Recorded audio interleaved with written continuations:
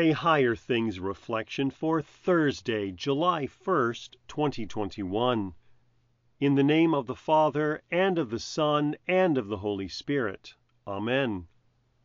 Bless those who persecute you. Bless and do not curse them. Romans 12, verse 14. In the name of Jesus. Amen. I can tell you something is a sin because it's in the Bible. Fine. If you want to know why, wait till it's been done against you. It's called wrong because it hurts. Sin breaks stuff. It's easy to see why something is a sin when it's done against you. It's harder when you're the one hurting others, accidentally or otherwise. We get so wrapped up in our passions that we lose sight of the damage we wreak. When someone hurts us, things get cleared up real quick. It can leave you wanting a God who punishes others more than a God who forgives you, spending each day watching those who hurt you, waiting for them to get theirs. Sometimes they do, but more often than not, it looks like they don't. Even if they do, it doesn't give you peace. If all you can really hope for in life is to see someone else get hurt, you don't want peace for yourself, and you'll never get it either. There's too much sin in this world to keep track of.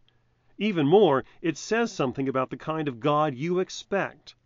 He says he treats all sinners the same. That includes you. Either he forgives you and those who sin against you, or he doesn't. They're connected, even into the prayer we pray each day. Forgive us our trespasses, as we forgive those who trespass against us. It's not God dangling your forgiveness in front of you for you to earn by coming up with something of your own.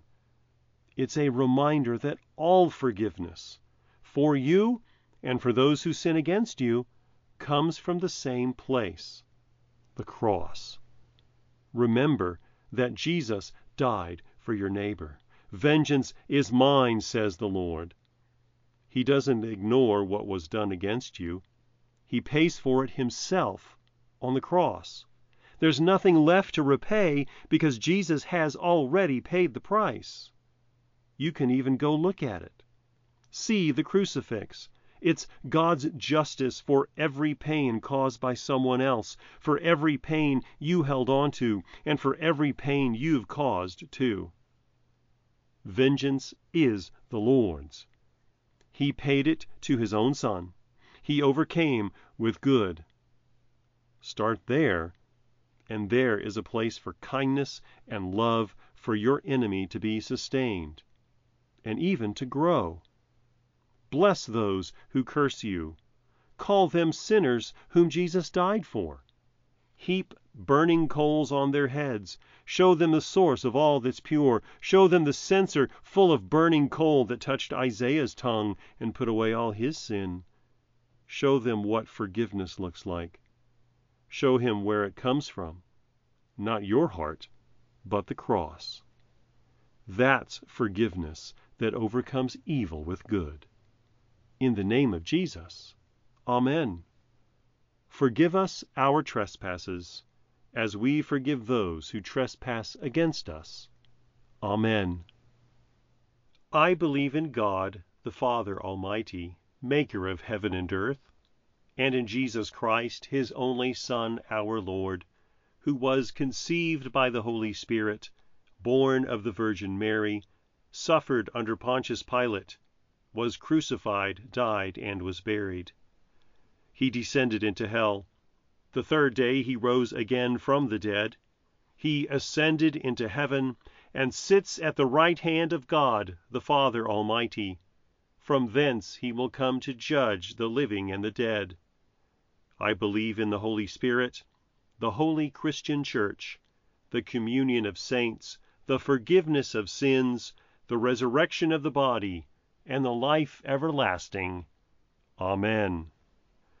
Our Father, who art in heaven, hallowed be thy name.